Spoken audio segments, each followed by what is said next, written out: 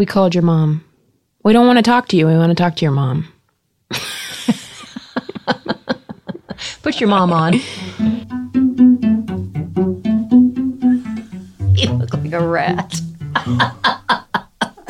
That was a funny little face. You look like a rat? Well, you did when you were doing that face. Oh, you're mean. I'm on my road trip, but I just wanted to check in with you, Mom. I kind of kept you in the dark there for a second because I didn't want to worry you. No, I know, but a piece of debris, took out my sweet Volvo. That tire I'm on looked the like it road. was just sliced. That little video you took. Sliced and diced, baby. Sliced and diced your back tire.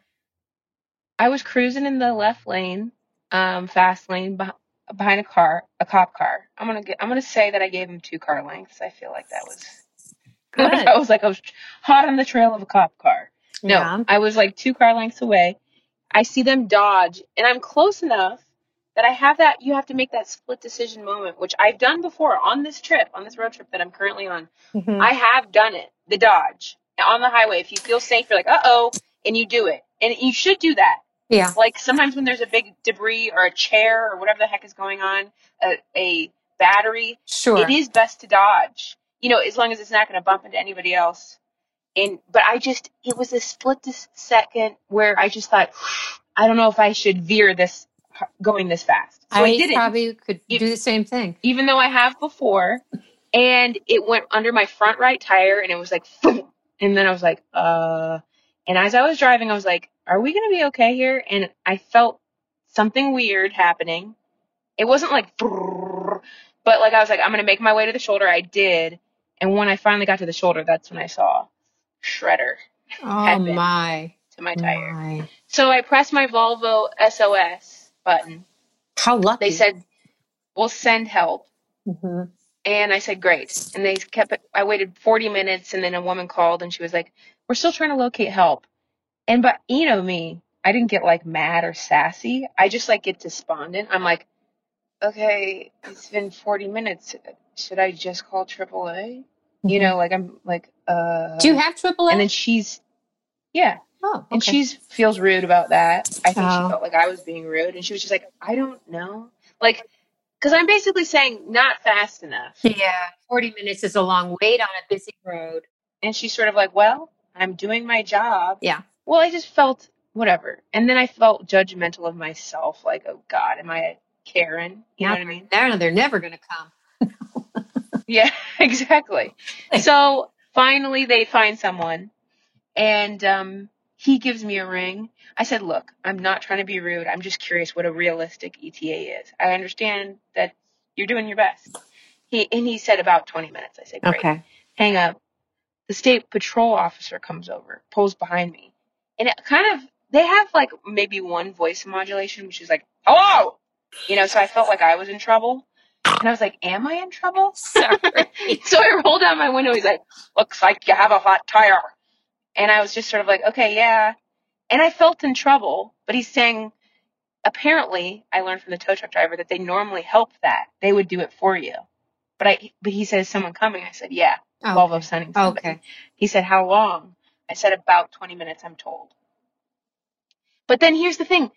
I said 20 minutes, and he's like, and how long ago was that? I was like, I don't know, 10 or 15 minutes. Like, I was trying to make it seem quicker. Yeah. And I regret that. Yeah. Because he might have stayed with me. And then those other guys wouldn't have come along. And here's why it would have been great for him to stay with me. Because he leaves and a white van pulls in front of me. And a guy gets out. It's not too beat up, but a guy gets out, starts walking to my passenger window. I roll down my window and he's like, looks like you got a flat tire. I was like, yeah. He's like, yeah, you got help coming? And I said, yes. He's like, well, why not get it started while you're waiting? Oh, boy. And for some freaking reason, I popped my trunk and let him do that. And he's working crazy fast. Like, in such a weird way that I'm like, what's happening here? Yeah. Like, so fast. Mm-hmm. Then I'm getting out watching him do this so fast. Oh, boy. Another guy emerges from the white van. And I'm like, okay, this is going to go a couple ways. I see my life. I'm about to get murked. In front of my eyes. Or like, look, yes, I'm someone who obviously sees the good in people and hopes for the best. Like, so I'm thinking, okay. But then I'm starting to get spidey sense, tingling vibes. And I'm like, he's working so fast. Another guy's moving towards me, looking at me kind of weird. I'm trying not to judge their appearance, but I don't know. They looked like This could be shady. a little unhealthy in a Dahmery way. Oh, I don't dear. know. Oh no! Don't say. So- I've been so worried anyway. It's like I can't clear it out of my mind. Mom, I'm giving you the full story, okay? Okay. This is like a podcast exclusive, and I didn't tell you before because I didn't want you to be worried. So then I'm looking at these guys, and I'm starting to feel like this is so strange. But then, right, like as the second guy's walking towards me, I look behind me, and the tow truck is pulling out. It's the OnStar. But he's looking at these guys as if they're my friends that have come to save me, and you can tell he's pissed, like an old grizzled Washington man. Oh, dear. Like, this lady freaking calls for help but can't wait, you know? So finally, I have to go, I run towards the truck because he's like, I don't know, 100 yards behind me. Mm-hmm. And I lock my car. I'm like, dun, dun, dun, dun, locking my car as I'm walking away because my purse is in the front seat. Yeah. Good And idea. I jump up on his passenger side rig because he's really mad. You can tell he's just like off put by me. And I knock on the window. He rolls it down. A dog is sitting in the front seat and it's like, "Roar." And I was like, okay. Help me. He goes, I'm having a bad day here. he looks over at me, doesn't say anything. Like, again, he's just miffed with me, like I'm some impatient. I don't understand that. And I go, though. Okay. Think of if I asked you to come make me a sandwich. I don't know why I put that on you. Sorry. If I asked you to come rake my lawn and you're like, look, I'm 45 minutes away. I was like, great, just get here as soon as you can. Okay. I see. And when you showed up, I was already paying someone else, and they were halfway done with the yard. You'd be like, why would you make me come here? Yeah. You rude, impatient person. Yeah, but Okay, it's not like you're the point paying is- him. He's getting paid anyway. No, Mom. No? Just go Oh. back to roll. Okay. So then I say, I don't know these men, and I don't feel safe. Okay, good. And he goes, in, That's when he snapped out of it. And he goes, oh my gosh, I'm sorry. I thought you knew them. I thought they were your friends. I go, no. And they're working really fast. And I don't know what's going on. okay, good. So the minute he starts walking towards the car, they run off. And he's staring at them. And I'm like, we should have gotten a license plate because they were about to eat me or arm me and kidnap me. Or they were just weird and needed to get a burger or some sort of nutrition and Yeah. some But then vitamin he D. gave But you it is very good Washington. advice, didn't he? Didn't he say if that would He ever said, happen again? remember in the future, a car will never be, it'll be well marked, he said. Any car that's coming to help you will be well marked. Yeah, good. Look, this is a story I'm telling you that everyone should feel embarrassed for me and everybody should be mad at me for getting out of the No. car, rolling down the window. I'm just saying, because that was all stupid. So next time, if someone like that comes to your window and they knock, you just go like this. No, thank you, I'm good. Right. Bye. Yep. Like that. I mean, And that's that. Oprah would have whole shows about Let me just that. say this. Okay. Sorry I'm talking so much, Mom. You're right. I'm It's all right. being rude to you now. No, But no. all I'm saying is this. How about this, though? I'm actually thankful because the timing was perfect in the sense that what if I had said no and he just pulled a gun? Well, I know. And then I In this have a day gun and on me. age. I'm just saying, and he had a gun or he had something or he broke my window. And that guy, I wouldn't have, the timing was perfect for them to pretend like they were helping to get it going to whatever they were going to do. Right. And then he pulls up.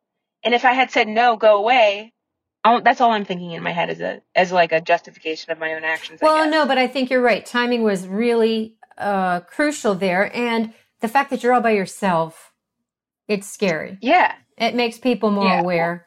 Yeah. And he had good Exactly. advice once he was over being mad at you for the, thinking those Yeah. guys were there to help. But seriously, honey, I remember. Anyway. Yeah, okay. I What? was going to say when I used to Are watch. you going to talk about an Oprah story? Well, yeah, she would I always knew it. have people come on and give I knew you were gonna practical go. advice because we think people are, basically good, which I think most people are.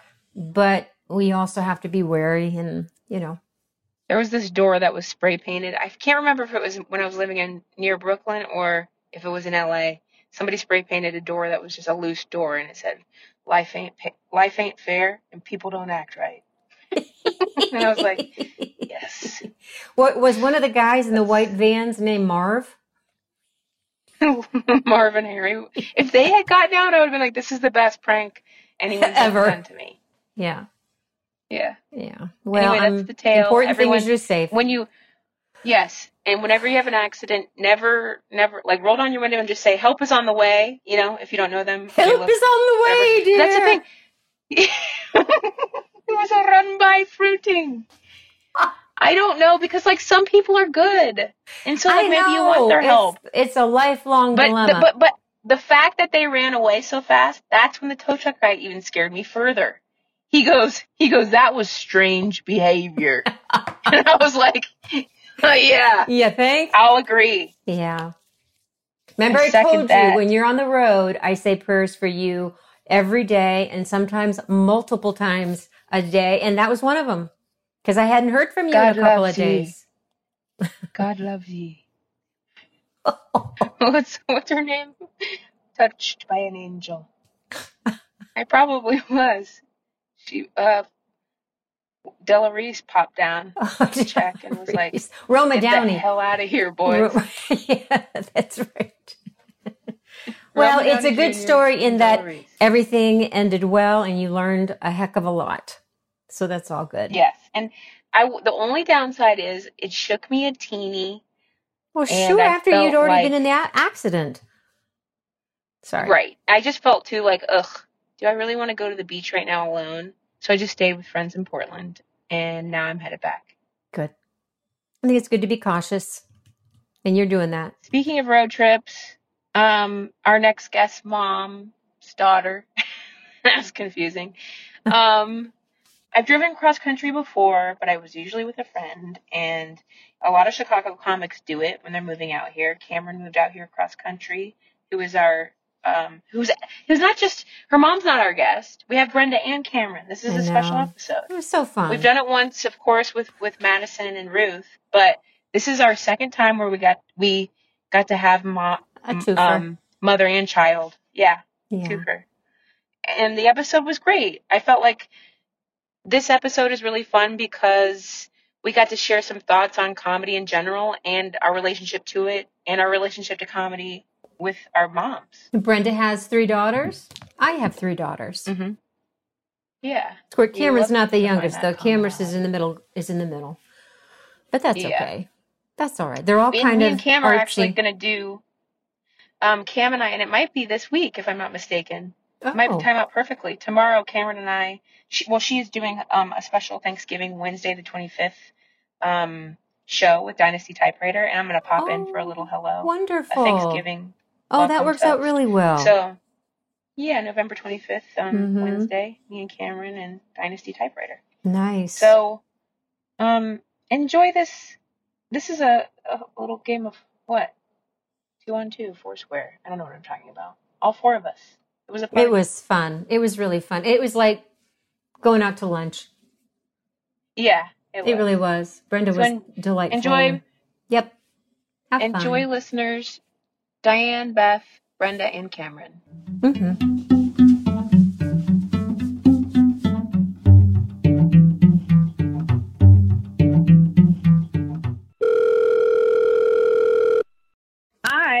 Hi, is this Brenda? Hi. This is Brenda. Yeah. Hi, this is Beth's voice. Cameron's friend Beth. Hi, Beth. Hello. And Mom. Hi, Brenda. Today. This is Diane. How are you? Hi, Diane. We're so happy to have you on the podcast. We are. We're thrilled to pieces. Oh, I'm happy to be here. How are things in Ohio? Well, things in Ohio are very hot and humid right now. You know, like, are you talking about COVID cases and things like that? There seems to be a little. My mom goes straight to COVID, Brenda. Well, we all do. Cam. Hi. Good morning. Cameron, so fun. Hi, Cameron. We were just talking about my mom in Ohio and it being hot. And then she's like, do you mean COVID? Well, Diane, I'm from Ohio, too. No way. where are you from? Yeah. Well, you're from the big city. That's why, I'm just going to say that. But I'm from Gallipolis, Ohio. Do you know where that is? Sure. Yes, I do know where Gallipolis is. I had some friends. I went to Wittenberg and had several friends from Gallipolis. Yeah. Oh, wow. This is when you name them and ask if she knows them, like Fiona. Oh, okay. All right. Well, one guy, I remember, he was very outgoing, and he was in the Wittenberg choir with me. His name was Tom Brandenberry. I do know Tom Brandenberry. Oh, my gosh. Oh. I do know Tom Brandenberry. And actually, his dad was the local doctor. I mean, there was more than one, but he was one of those. And Tom Brandenberry and his family lived about 2 blocks from me. You're kidding. Did you go to high school together and all like that? Yes, but I think he's maybe he's a year behind me or something like that. He's not in my class. Mm-hmm. Yeah, I think he was younger than me too, Brenda. But he was real tall and real handsome and just a great smile. Yeah. All right, Cougars. No. Yeah, absolutely. Isn't that amazing? Oh my gosh. Tom, gosh darn Brandenberry. Wherever you are, Tom, tune in. My mom's single. No, well, I'm pretty sure he's spoken for, but he was always very polite and outgoing and all those cool things. When you're 18 or 19-year-olds at college, you're just thinking, oh, he's real cute. Yeah. So wait, Brenda, did you go to college with like local friends, or what was your? Actually, I didn't go with local friends, but I did go. I went to Xavier in Cincinnati. Oh, cool. Sure. Okay. So, yeah. So Dayton is someplace. Well, University of Dayton is someplace. Now, I mean, I didn't really get involved in that competition, but I know that some people felt a lot of competition, for those. That's right. Those flyers. And later on, I did go to University of Dayton for my master's, even though I was like the oldest student on campus. But you were right. There's big competition there, but they're both really great schools. Such great schools. Yeah. That's also, you should tell my mom where you went to college. Me? Oh, I went.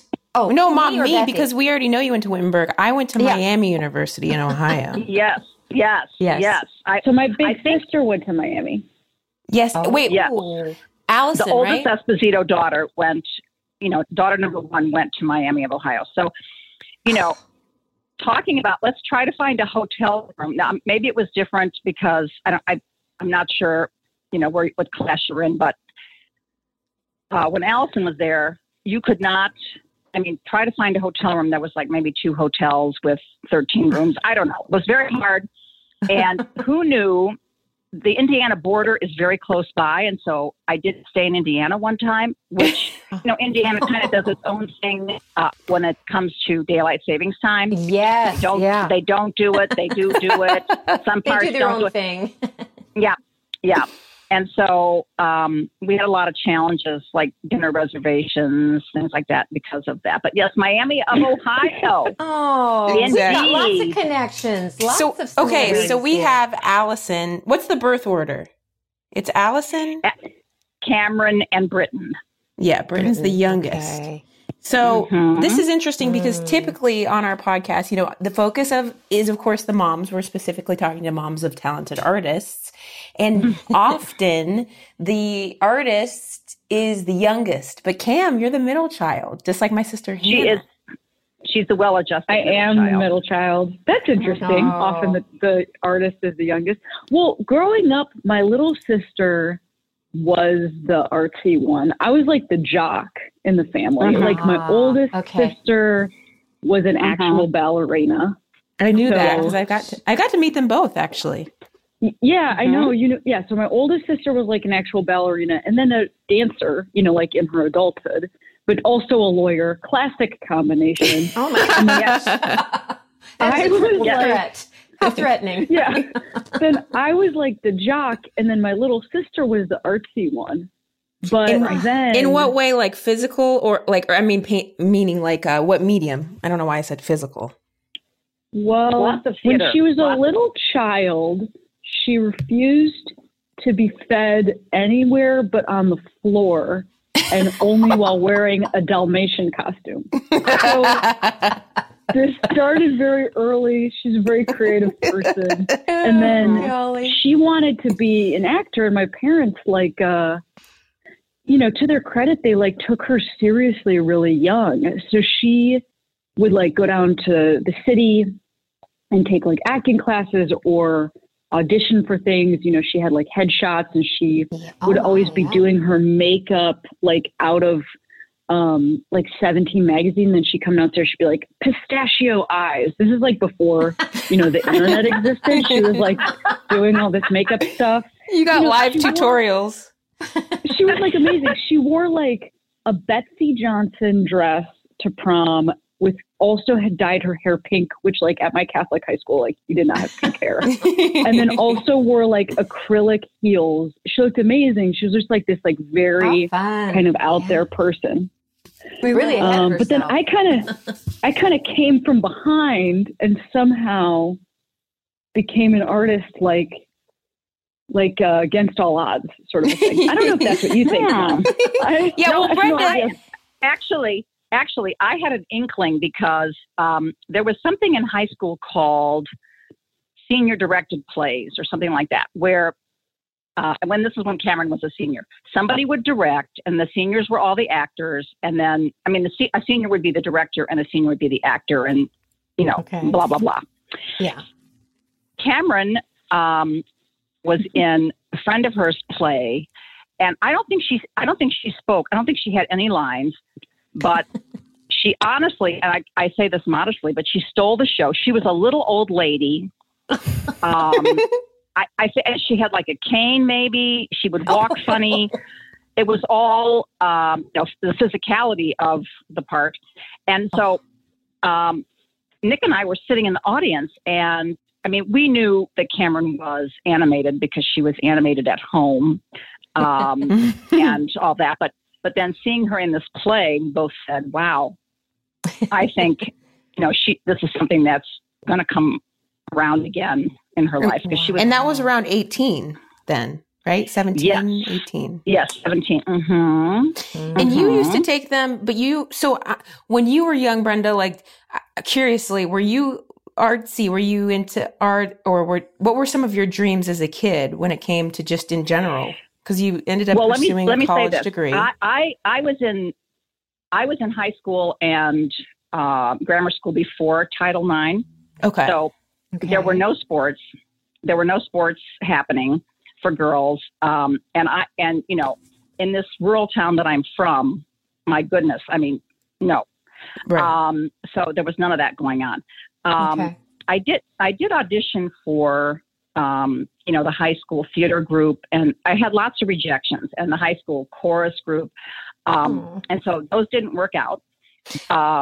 But I really think that, there's always this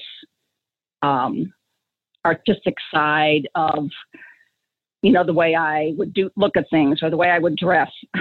Yeah. That's funny. So anyway, then I went to a liberal arts college, and there was lots of opportunity there for me to take, this thing and that thing and start to discover that. Because this is an area of Ohio that probably I hope isn't like this anymore, but really, the school budget doesn't allow for a lot of extracurriculars. Yeah. Even we were under fire for that. Mom knows what that's like. She had to travel as the music teacher, budget cuts and things like that. Yeah. She was a traveling music teacher for the elementary. Yeah. Yep. It was very interesting. I went to college in Springfield, Ohio, and then I taught there for 2 years after I graduated. And like Beth said, I was traveling to 4 different schools and seeing 1,800 students. And it was very, they invested in sports, pretty much sports only. Right. And I always found that to be such a interesting juxtaposition of a city, and then the college, liberal arts college, like you went to, just within a mile. But how different the lives of the people were in a very short, area of space. Right. Yeah. Well, I know that Mom was like, sorry, you go ahead. Was that Cam? I was going to say that, my mom, so, when I knew my mom, she had the same Chicago accent-ish. She doesn't have such a strong Chicago accent. The rest of my family does. But, she had a Chicago accent and very kind of,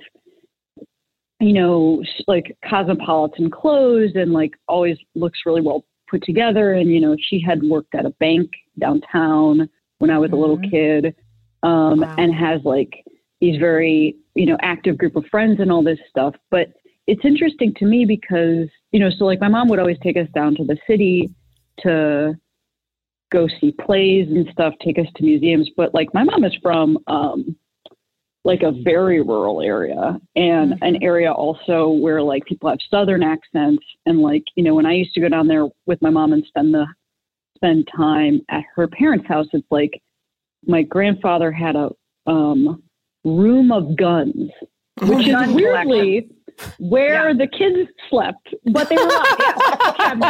Yeah. Oh no. Yeah, weirdly. Yeah, weirdly. Yeah. I hope there were locks on the guns. There were locks on the doors, but anyway, because my mom worked at McDonald's to help put herself through college because her parents didn't want to pay for that thing. So she did it herself. And so I think, when I think about what my mom was sort of providing in childhood in terms of access to the arts versus what she's talking about having as a kid is very different. I only sort of understood this a little bit more after moving to LA, and being oh, I don't know anything about this city and I don't know what it's like here and I don't get the culture. And then I was oh my God, my mom did that, but also jumping a bunch of, that thing of being the first person in your family to go to college. But then I think where I grew up, that was really normal being somebody who went to college. So that cross-cultural experience. Yeah. So what she kind of didn't get to have as a kid, you definitely wanted your kids to have. I was going to say, I'm going to blame it 100% on WLS radio. Because I don't even know if they're still around, but it's the only signal. So in this town that I'm from, there's a lot of country music played, which was not my thing. And so I when I did my homework, and Cameron, I have to apologize, for I really, I still am a giant nerd. I was a giant nerd. I still am. And that's okay. So I would be a lot of us are. Yeah. Nerd. But I would be doing my homework, and I would be at that point. Remember transistor radios, Diane? Oh, so sure. I would be turning on the radio, and of course, I'm not going to listen to something that makes my hair kind of curl. So I keep fiddling with the dial, and I found WLS radio, and of course, they would always be talking about things in Chicago, or this thing or that thing. At the time, it was a rock station. Oh, so cool. that is that was my exposure to. And I used to think, I wonder what it looks like. I wonder what it, And of course, I would remember, and I have to look it up in an encyclopedia. Yep. Mom was lucky enough to have a home set in her bedroom. Encyclopedia Britannica. It was a big deal. We had no Google. I had to look it up. And I could see what it looked like, but that's what sort of, I was like, okay, well, that's my connection to, something. And I'm so grateful for the down home family values and stuff that I got from this little town. But, a lot of the rest, because there wasn't money for education, I blame it on WLS radio. That piqued your interest. Well, if you had a poster, Brenda, say you could choose from that time, who would have been the poster on your wall when you listened to that rock radio station? Did you have favorites, or were you introduced to artists that you wouldn't have, you know what I mean? Oh, sure. I totally had posters all over my wall. But this was, the big battle was it Dr. Kildare, who was Richard Chamberlain, or the other guy, or Ben Casey. Ben Casey. Yes. Right? So he was real hairy. He had a really hairy chest. Hairy. Yeah. Real hairy. and he had like a pompadour hairdo. It was like swooping back. And so this was a big, controversy, at least in my small world. I did get somehow, I would babysit for 50 cents an hour, and then I would get these teen magazines from somewhere. And I could look up Ben Casey and Dr. Kildare, just so, you know. So who was your favorite? Who did you prefer? Or did you like them both? I went more toward the blonde than the brunette. Yeah, Dr. I went Kildare. more toward the Richard, Richard Chamberlain than. Well, he's very clean cut. Yeah. Right. Then the hairy chest. And I can't even think of the actor who played Ben Casey, but whoever he was. Ben Casey, who was that? Oh, who was that? Somebody go to the Encyclopedia Britannica. No, it'll be on Google. It will come right up. It'll come right up, yes. Isn't that amazing that you got 50 cents an hour to babysit? I mean, when I moved out to LA, my rate, like what I got paid out here to babysit when I first moved was $18 an hour. And that was like a lot to me. Oh, that is a lot. It is. It still is a lot. It is a lot. How about compared to the minimum wage? Yes. Yeah, that's right. Very good comparison. Well, I had to take care of 2 dogs and 2 kids. And these were French poodles, very prissy French poodles, like Priss Pops. And then 2 kids that were always in mischief. So I can't imagine a sum that would really be fair to take care of those people, because they were. That's a lot.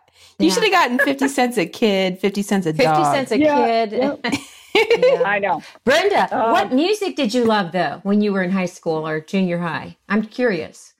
What music? Well, I liked everybody, of course, the Beatles, the Stones.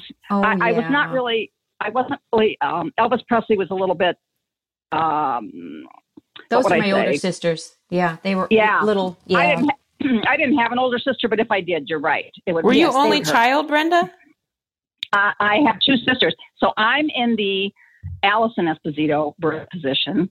Okay. I have a sister in and exactly the same years. I have a sister in the Cameron Esposito position, and then I have a sister in the Britton Esposito position. And Allison and are 10 years apart. So I have a sister 10 years younger than me.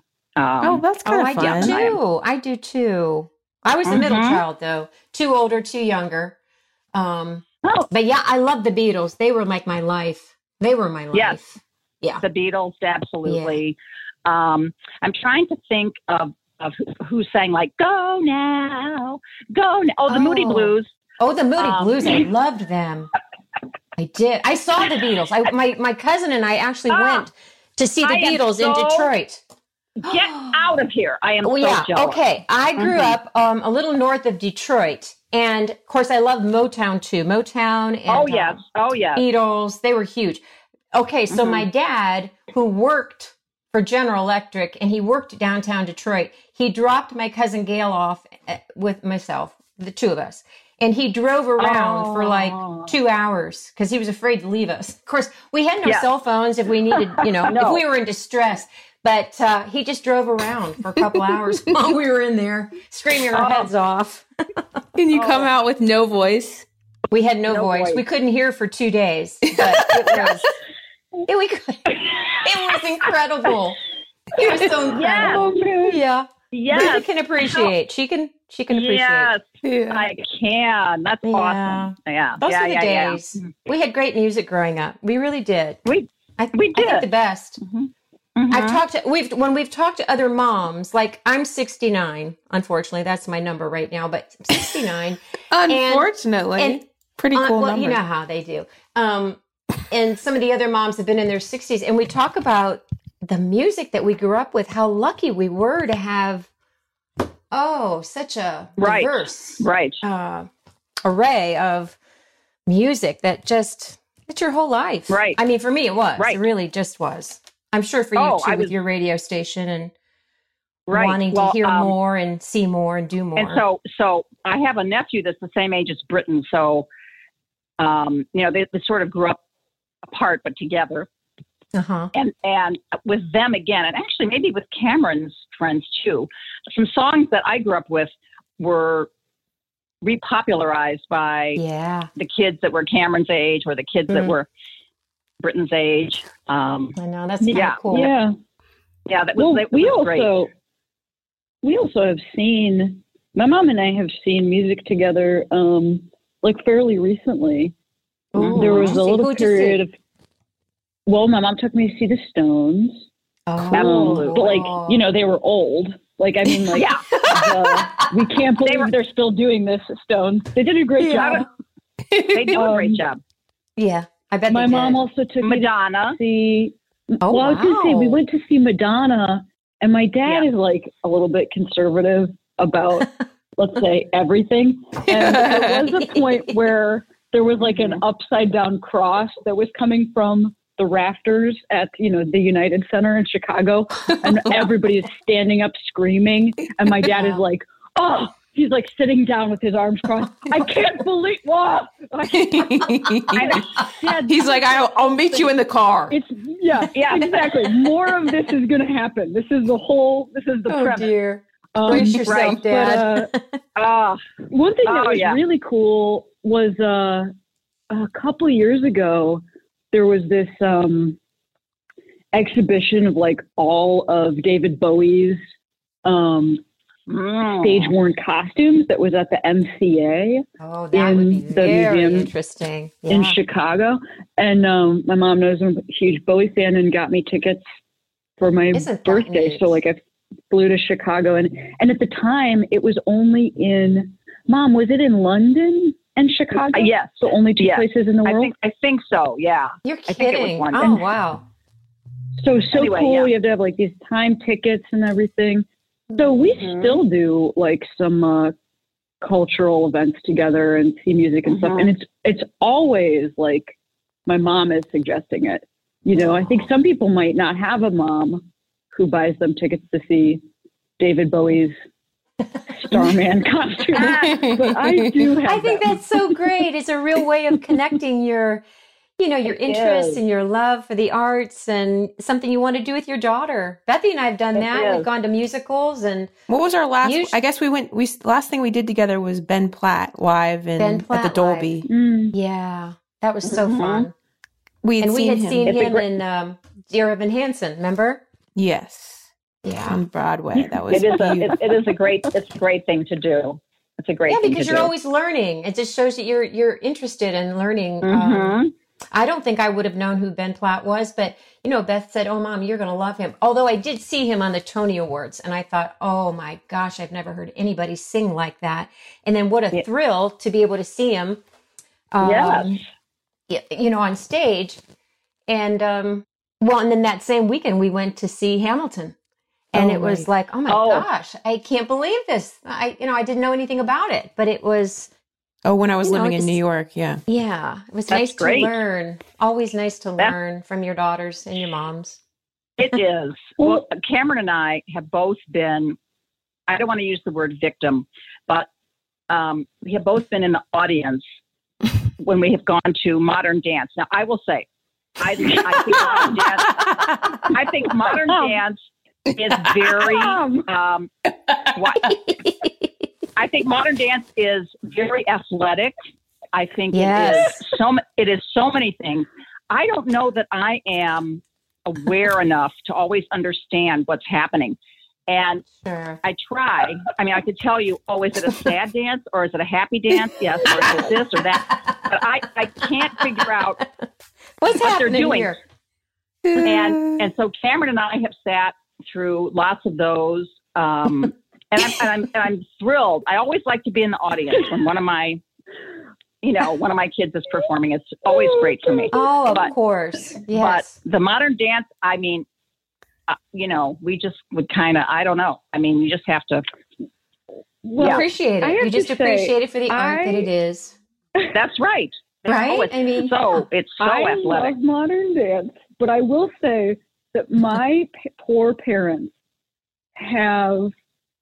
So there was a while, I don't know what your experience with this was, Beth, but there was a while when I had to ban my parents from coming to shows. Absolutely. Because they were supportive to a degree that was almost like, I was like, I need to sometimes be able to talk about like sex like very explicitly. You cannot come to everything, Yes, but one thing that my mom has seen is that I had a girlfriend that my parents really liked, who I lived with, who was in a show, a modern dance show, where she was also the costume designer, but the costumes were thongs and mud. Thongs and mud.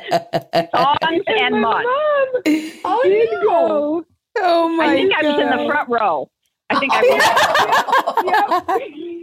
I did not know. You had no idea what was coming up. Yeah, I didn't know. Well, I didn't know it was just going to be thongs and mud. I would have moved back a little bit.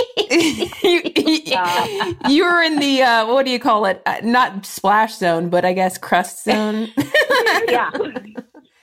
Oh my gosh. That is so funny. No, there's definitely times where, like, look, there are definitely times where perhaps I should have told mom not to come, and I still let it rip anyway. I mean, I think how about grandma? Oh yeah, I've done stand up in front of my 100-year-old grandma and 99, and when she was 99. Sometimes I like always hear everything either, and that's what I'm counting on. Some things go past her, and I'm counting on her not hearing some of it. But I think it's like, as we age, we're adults now. Of course, we have our relationship changes. My mom, it sounds like, I don't want to assume, but it sounds like all four of us with our mom, we are thankful to be close with our mom, but there's still the mother-daughter relationship. It's not like a best friend situation. There is the decorum of mother-daughter. And to us, that doesn't mean, getting super sexual with our, our discussions. However, we are grown adults and sexual beings. And so I think that's what I kind of allow the fourth wall to be a bit of a barrier when I am on stage, if I am talking about sex in front of my mom. I usually just look down, I just kind of look down and reflect. That's what I did. I just kind of look down. Yeah. Look down a little bit. Think about when they were 2 or 3 and, and 8 or 9. And their socks didn't match. Think about that. That's right. Or they weren't wearing underwear, right, Beth? Oh, yeah. I used to try to go places without underwear and get in trouble for it. But that was another. Well, this is when she was very young, 3 or 4. Sure. 18, 19. No. Yeah. No. Well, it's time to take another break. But I don't want to. We have to. Why? It's the same reason you made me take a nap. That doesn't make sense. It's during the day. Shh. Oh, okay. We'll take a break. Never tell your mom to shush. Hey, you've said worse. Let's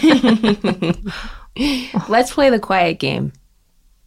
Oh, I'm onto that one. Okay, we'll be right back after this break.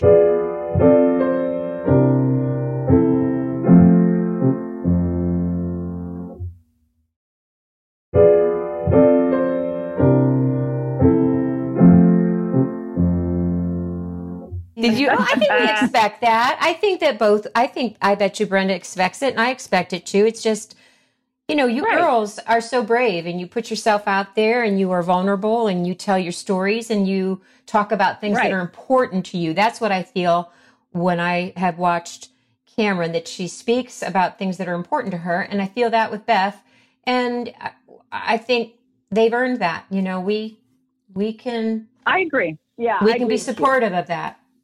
Well, we started. I agree with you. Couldn't do it. I could never stand up in front of a group and do that.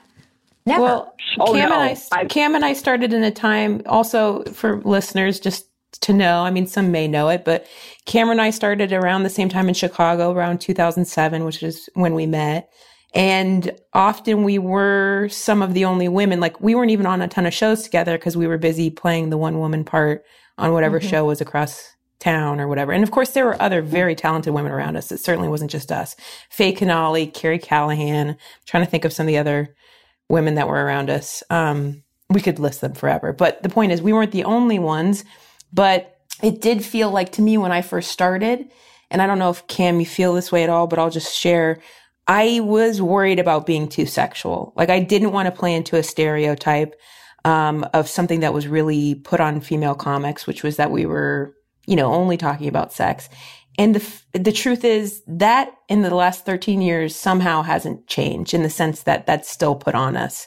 So I've turned a corner with my own comedy, which is now I talk about whatever I want. Like I don't put the limitations on myself. I don't put the I guess, what should I say? Like the burden of a stereotype on my own comedy, which I felt like I was fighting against by not talking about sex or whatever it may be. Yeah. Mm-hmm. Good.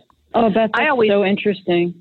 It is. Oh, I always feel if I'm in Cameron's audience or, like when I was reading her book, or I guess those things. If something comes on about sex, first of all, I would agree with Diane's comment that Cameron has earned the right. I mean, Cameron is a grown ass woman. She can talk about whatever she wants to talk about. And then I always say, I'm not her target audience. I mean, I'm not, right. Right. And, so I've had a lot of my friends, my contemporaries ask me, because they maybe they have been to Cameron's show or maybe they haven't. They're thinking of some other time they went to a comedy show. And they've asked me questions like, well, oh gosh, what does she ever talk about anything sexual and how does that make you feel? And d. Well, I always say, hey, Cameron is a grown ass woman. And secondly, I'm not her target audience. And I just have to, take it with go, okay. And as Diane said, look down or just kind of, push my hair back push my hair back from my face or something. And then just go on with it because, Cameron has, she works hard and as you do, Beth, and you have a right to speak to your target audience, which since I'm sitting there and I know that everybody is probably half my age or something like that. So that's the thought I always have in my mind. That's right. Although we are women, we can also absorb what they're saying as women. And that's right. I think sometimes the things that they are brave enough to talk about, or it's important for them to talk about those things. I think that there is a level to a lot of women that can relate, that understand. And I really, I admire their determination to make their stand-up just a little bit more than, body parts or jokes about things that just make people laugh. It's important to them that they kind of reveal who they are through their stand-up. And I really appreciate that more than I can say. That's a good point. Yeah. I still do look through my purse, though, if it's uncomfortable. I want to go back to what Beth is just saying. First of all, it's really cute and interesting to hear this from the mom's perspective. So thank you for sharing. Isn't it great? Yeah, thank you for sharing. Yeah. I think just going back to what Beth was just saying, I've never heard you say that, Beth. And it's so interesting to hear because, yeah, you're right. I always think when people talk about this time, there were other women around. But I think about in our exact class, I think of you and I in the exact same class pretty much. Yeah. I think it was Jenna Friedman was also, I consider her in that class, but she was on her way out. Musicals. Yeah. She was doing something else. And then she was headed to New York. Class. Yeah. Putterball as well. But they were doing something else, where they were doing more duo, some character-y stuff. Yeah. And duo stuff. And then, many people joined after us and there were many people ahead of us. But for you and I, it was kind of just the two of us is what I think of for in that exact class.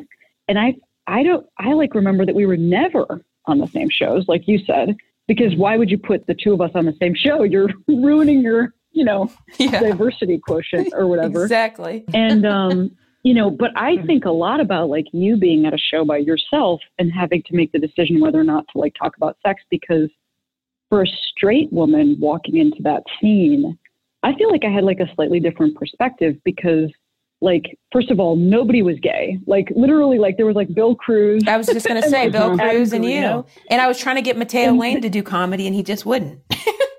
Yeah. So there was nobody was gay. So I was just kind of in my own orbit, but I feel like I had this vantage point where I could watch when a new woman would pop in the scene who was straight or perceived to be straight. It was like sharks circling. Oh yeah. And I always had a lot of compassion because it felt like the dudes who were doing stand up, it was a tournament to see who was going to date this person. not like respecting this person as a peer, you know? And so I just saw that a lot, you know, like, I feel like I saw that with you, but I feel like I saw that with everybody. And I really was always like, so it makes a lot of sense to me that then why would you ever talk about anything like sexual on stage? Because there's a bunch of comics in the audience, like with like wolf eyes on, you know, like it's just nuts. Wait. Yeah, I think it's sort of like, I too remember being like, I'm thankful that I was dating Chris at the time, my bagel boyfriend, you know, to almost, of course we know now that that shouldn't be your only reasoning to be able to say no to a guy approaching you or asking you out. But at the time it was my safeguard, you know, I've got a boyfriend, and that's something that they'll respect. But I think too, it's like, I remember women that started around our time. I'm specifically thinking of this woman, Kelly, who was really talented and went on to date another comic. And then you saw that her almost just become his girlfriend because he had started before her. Oh my God. So, and we miss out on Kelly because she kind of became, and I don't fault her or anything like that. And maybe she just wasn't interested in continuing. But I think the power structure of if they started before you or if they were further along definitely played a role in your ability to rise in the scene and what your place was. So you didn't want to just become this comic's girlfriend. You want to be your own thing. And I think that was something you wanted to set yourself apart from for sure.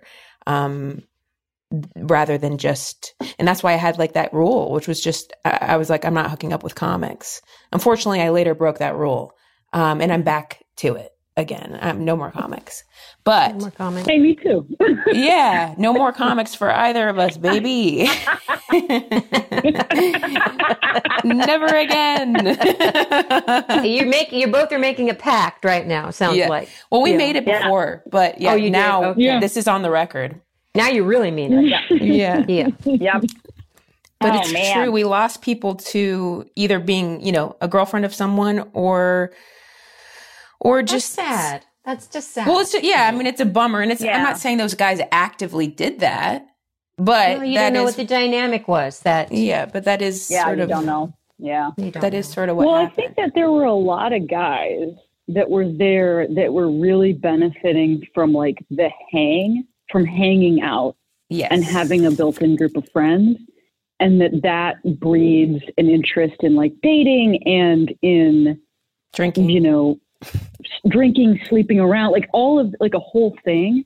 But I don't think, like, I didn't participate in that, you know, so I was having like a different experience of being there for shows, you know, because I was just like, I don't feel super comfortable. I think I'll go home. You know, like I used to be such a dork I'll go get some ice cream. I used to be such a dork because I would only go to the bar that closed at 2 a.m., not the bar that closed at 5 a.m. You know, they were like, loser. And I'm like, you know, eating a full burrito at 3 o'clock in the morning because that's what everybody else is doing. the peer pressure burrito. Yeah.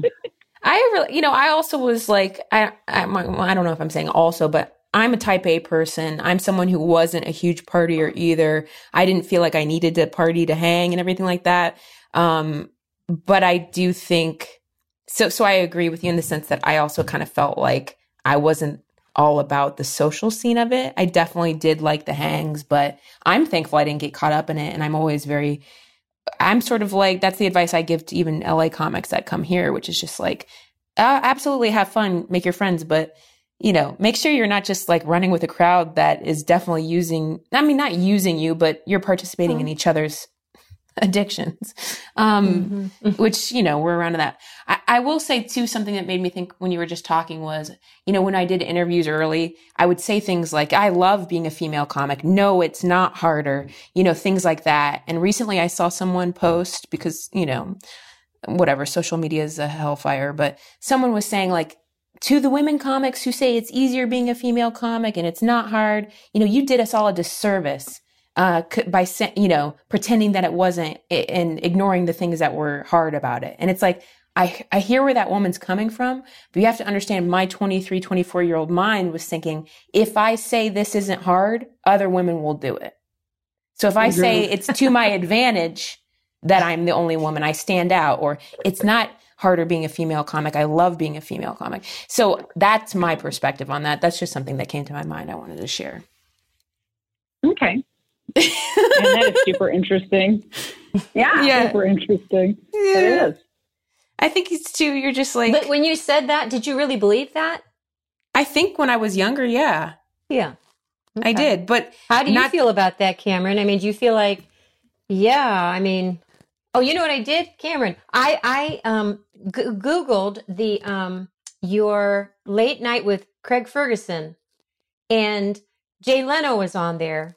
I thought it was the cutest thing ever. They were so supportive, and I know that was a while back, but I was trying to see some of your things, and you just didn't seem nervous or intimidated. You were so smart and funny, and then they were, I thought, really welcoming. Yes. But there you were, one woman sitting between two men. So, there was that visual. That was awesome. I would encourage anyone to watch that clip, because I went and sat between them and my feet didn't touch the floor on the chair that I'm sitting in. So it's not only that I'm sitting between two guys who are like twice my age, but also my feet are kicking like I'm a Muppet. Anyway, it's very cute though. I thought it was what a wonderful way to. I think it was pretty historic. I mean, I think it's pretty legendary. Like you being able to just have the comfortable. I mean, yes, at that time you'd been doing stand up then for a while, not that long, but to have the wherewithal, the comfortability. You know what I mean? To just look back and talk to them. That's huge. Yeah, you were very at ease, I thought, and so engaging, and it was fun. It was really fun to watch, I thought. Yeah. Yeah, I mean, I love you. I mean, I remember my parents were watching that night, and it was such a huge deal that they were watching. Yeah. But, I will say, like, these things all, I'm so glad you brought that up, because I think it also relates to what Beth was talking about. The whole time that I was performing, like from the very start, I was always like, this is impossible. I feel like an outsider. This is really hard. People are mean to my face. Like when I was doing early interviews, I was like, everybody's mean to me, to my face, like the men.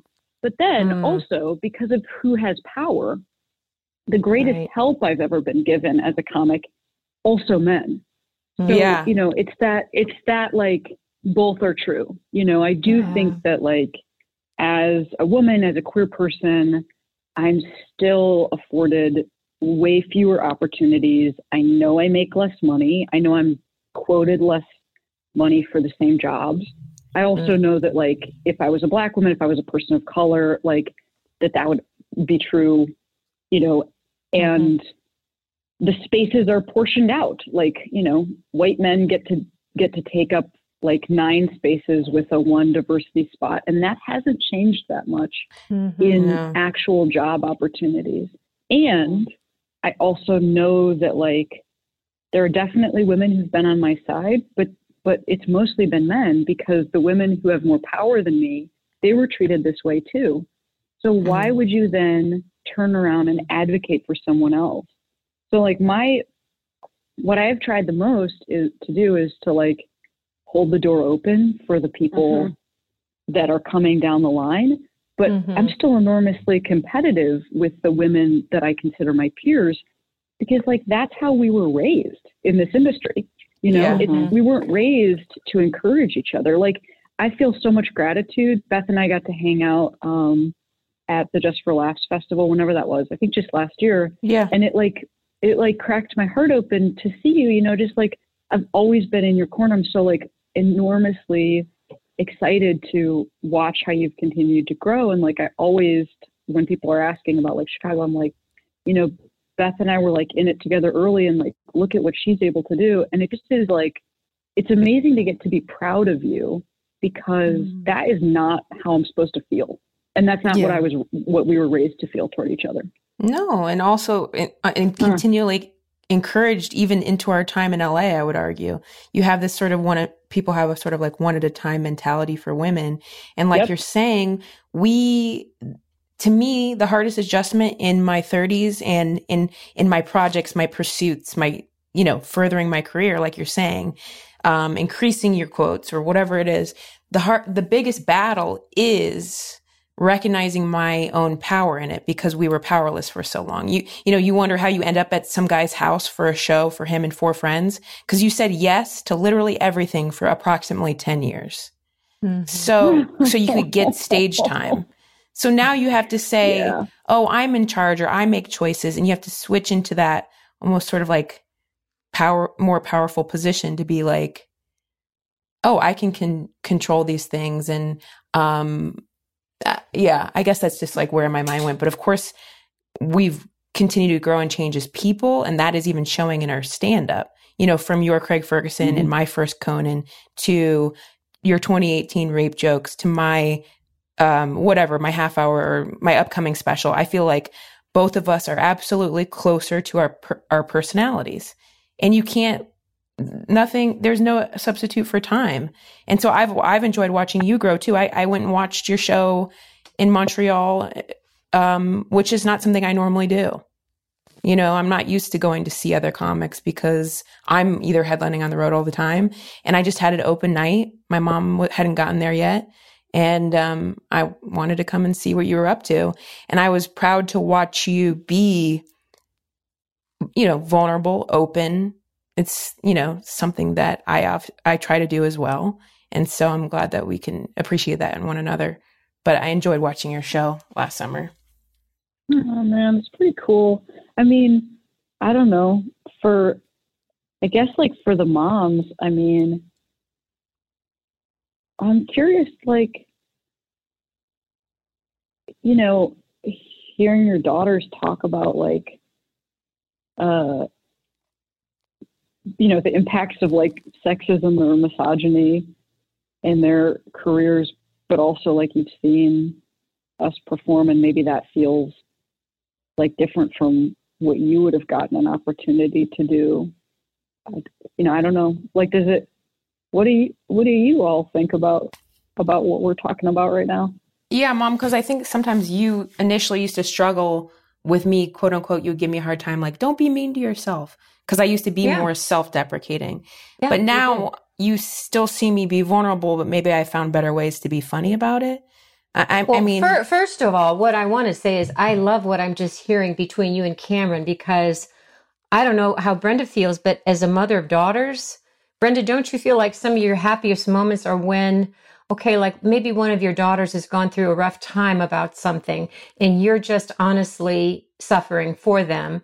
And then you hear one of your other daughters say, oh yeah, I talked to her last night and we really talked a lot. We had a good talk about that. And I think she's doing much better now. Or it's the greatest joy to know that your daughters are supportive of each other and that they want good things for each other. But I just heard that also between Cameron and Beth. And I think there's got to be a place for women to support other women, because it's so important. Because I think it's a calling. It's really a calling to put yourself in front of a group of people, and then to evolve from just making people laugh, which I think is such a gift. But also when they start talking about serious things or things that have happened to them, sometimes I have a hard time with that, because we were talking to. And when we were talking to Fortune Feimster's mom, Ginger, and what I loved about what Ginger's mom said was, when the more that Fortune was revealing herself and sharing stories about herself, that her mom just simply said, I just don't want anyone to hurt her. I don't want her feelings to be hurt. I want people to really see her as we see her. And I don't know. I think it's the way to go when you're in an industry like this, to support each other, whether you're a man or a woman. But also I like the thought of a sisterhood of women supporting each other the best way they can, as different as they all are. It warms my heart, because I don't get to see my daughter very much that lives in LA. My other two are here, but I don't get to see Beth that much. And I really miss her. And I don't want anyone to hurt her and say hurtful things. But we know it happens because we've seen it. Sure. As recently as yesterday. Yeah, I mean. Yeah. Anyway, Brenda, sorry. Oh, how do you feel about those things that the girls are asking? Well, I kind of think it's a learned behavior that starts so early on. Unfortunately, the opposite of supporting each other as girls or women. Mm-hmm. And it's so foreign to me. And I know personally when I'm in a situation where I'm not supported by other women, it always surprises me, even at my age. So whenever and I always, and then separately, sort of as a funny thing, when one of my daughters will say something like, well, and they're talking about one of their sisters. And this doesn't happen a lot, but, from time to time. Yeah, she's this or that. I'll go, well, you don't have to tell me. You know your Aunt Janet? Remember Aunt Janet? Or do you remember or do you remember Aunt Joyce? Yeah, I know exactly. That's good. Yeah. So, but I always, I really love to watch the interactions between my daughters when they're together. Nothing is perfect, and it's the real world, but it's wonderful. It's just wonderful to see, and enjoy that too. Yeah. And I think one of the things I try to think about is when I'm in a situation, or when Cameron is in a situation and someone is not supporting her, and I'm watching it or hearing it or reading it, I always try to think about the fact that it's that person's baggage that we're looking at. We're not looking at Cameron's baggage, even though what they're saying is hurtful, or the opportunity they're taking away from her is not fair, or whatever it is. And life is not fair. So, I have to say, sometimes it doesn't work out, but just generally, I have to realize that it's that person's baggage. Yeah, I agree. And I love about Cameron, really, that the thing that she talked about, that she holds the door open. I've always admired that about her. She, it takes a certain kind of patience to be that kind of a person, to help those that are, for one reason or another. Maybe it's age. Because she's always very patient with elderly people in our family. And she has a certain kind of, they can relate to her. They have these great conversations, and they love to see her. So, she has it's a wonderful quality she has, that maybe even a little middle child in there, having Britton, because sometimes I think I suffer from younger child in the sense where I'm like, I'm bringing up the tail. You know what I mean? Yeah. Instead of making sure the person behind me is fine, I'm like, I'm here, and then I move the branch and the person behind me gets smacked with the branch. So, So Cameron, I respect that about her too. And I think that it takes maybe that's ingrained in her from childhood, but it's something that I need to remember to do as well. Because sometimes I'm just thinking I made it in, I'm here. As opposed to make sure everybody's also getting in behind me. Yeah, that's a good point. Yeah, that's a good point. Oh, well, we our conversations go everywhere. I'm so thankful that we were all able to get together and just, chat about these things. All of our conversations are different, and hearing from you guys was so good. And I'm grateful for you, Cameron, and thank you, Brenda, for, not just Cameron, but raising 3 pretty incredible women. Well, thank people. you. There's nothing I'd like better on a Thursday than to talk about Cameron. I'm just so happy to talk about her anytime. It's really great. It's so great when we're all kind of isolated, though, right? People are not, you don't get out and you don't see your girlfriends, and you don't, and this has been wonderful. I feel like I could just talk to you all afternoon, and it'd be so fun to get together sometime. And Mom's trying to make plans with you, Brenda.